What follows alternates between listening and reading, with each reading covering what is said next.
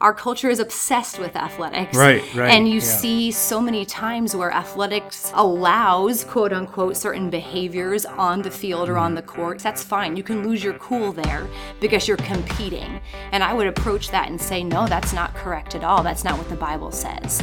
And so how can we teach young men and women to compete with everything that they have, but to be able to compete for God's glory with everything that means? You're listening to the Cairn 10 podcast, where we bring our alumni back inside Cairn University in just 10 minutes. This is Nate Wombold, Director of Alumni Relations at Cairn University. Today's special guest is Laura Behnke.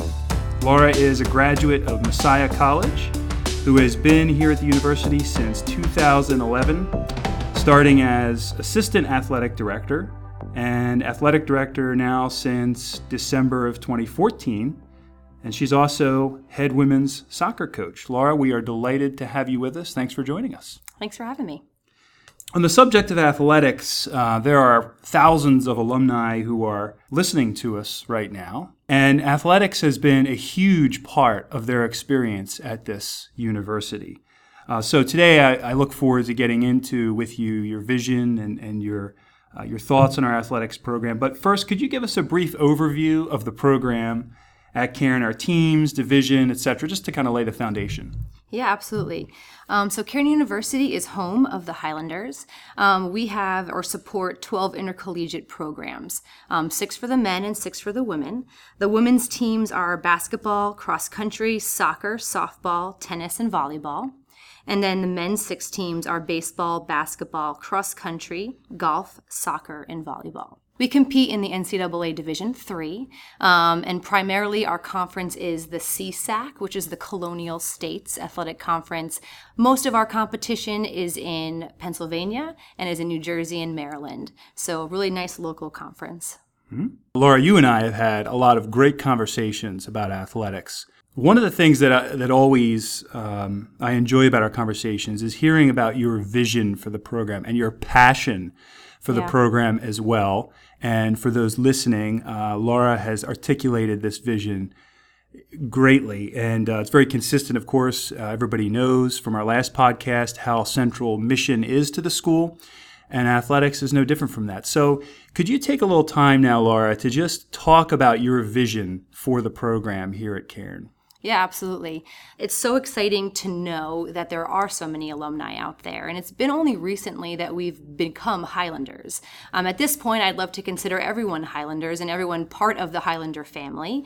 But I don't want to overlook the fact that there's been so many highly skilled and really strong men and women of character who've come through PCB, PBU as Crusaders, as Crimson Eagles, and have really looked to build a strong foundation for that athletic program. And without their hard work and dedication, I don't think the Highlanders would be where we are today. So it's really important to understand that, yes, we're all Highlanders now, but without them laying the foundation. And without those students who were excited to go to PCB and PBU and Cairn for the mission of the university, we wouldn't be able to build and develop a strong athletic program that has a unique mission, just as unique as Cairn University overall. So I would think from the conversations that we've had with the staff and with coaches that the purpose of athletics is to, Cairn University athletics is to honor God by developing men and women of integrity, humility, discipline through our unified pursuit of athletic excellence. We've been really strategic on choosing the words that we've used to develop our purpose statement around. So when we're talking about integrity and humility and discipline and unity and excellence, these are not words that we've created or words that probably most other athletic departments wouldn't claim themselves. There's no athletic department that's not going to claim striving for excellence. But I think as a Christian university, we have the opportunity to define these words a little bit differently. We are absolutely looking to build a strong and competitive athletic program. I want Cairn University to be known for athletics, but I wouldn't say that's how we're viewing all of our success. We would like to have our athletes be able to articulate that what integrity looks like on the field, that they're able to articulate that athletics is a form of worship and kind of put action steps behind that. What does that actually look like? How do we have conversations about Jesus Christ as our Lord and Savior through the form of athletics? How do we use that as a platform? Athletics can be seen a lot of times as a pressure cooker environment, right? So as you're playing, as a women's soccer coach, when you're going 90 minutes against somebody, a lot of emotions can come out. And so I think it's really important for us to be able to learn how to harness those emotions, how to be able to play with integrity and character, how to compete really well, but also how to work on our own frustrations and work on discipline and be able to compete at the best of our ability, but to be able to do that with integrity and to honor and glorify God. Yeah, we were talking about this recently, about sitting down with a student athlete and sort of asking them about, the role of athletics in their life and how that integrates with their faith. Oh, absolutely. And what is it that you hope that their answer could be or should be in response to that? Yeah, I think I would hope and pray that their faith has everything to do with their competitive athletic time at Cairn and then post-Cairn, that our athletes are able to articulate their testimony and what athletics has to do with their faith and how it should impact everything that we do. What does discipline mean in the realm of athletics, but what does that mean from a spiritual perspective? How do we use the word humility in our purpose statement. A lot of times humility isn't paired with athletics. Mm-hmm. I'm not sure you've noticed, but our culture is obsessed with athletics. Right. And you see so many times where athletics allows, quote unquote, certain behaviors on the field or on the court in the name of athletics. That's fine. You can lose your cool there because you're competing. And I would approach that and say, no, that's not correct at all. That's not what the Bible says. Mm-hmm. And so how can we teach young men and women to compete with everything that they have, but to be able to compete for God's glory with everything that means, and explore that concept over the 4 years that they're here. Right.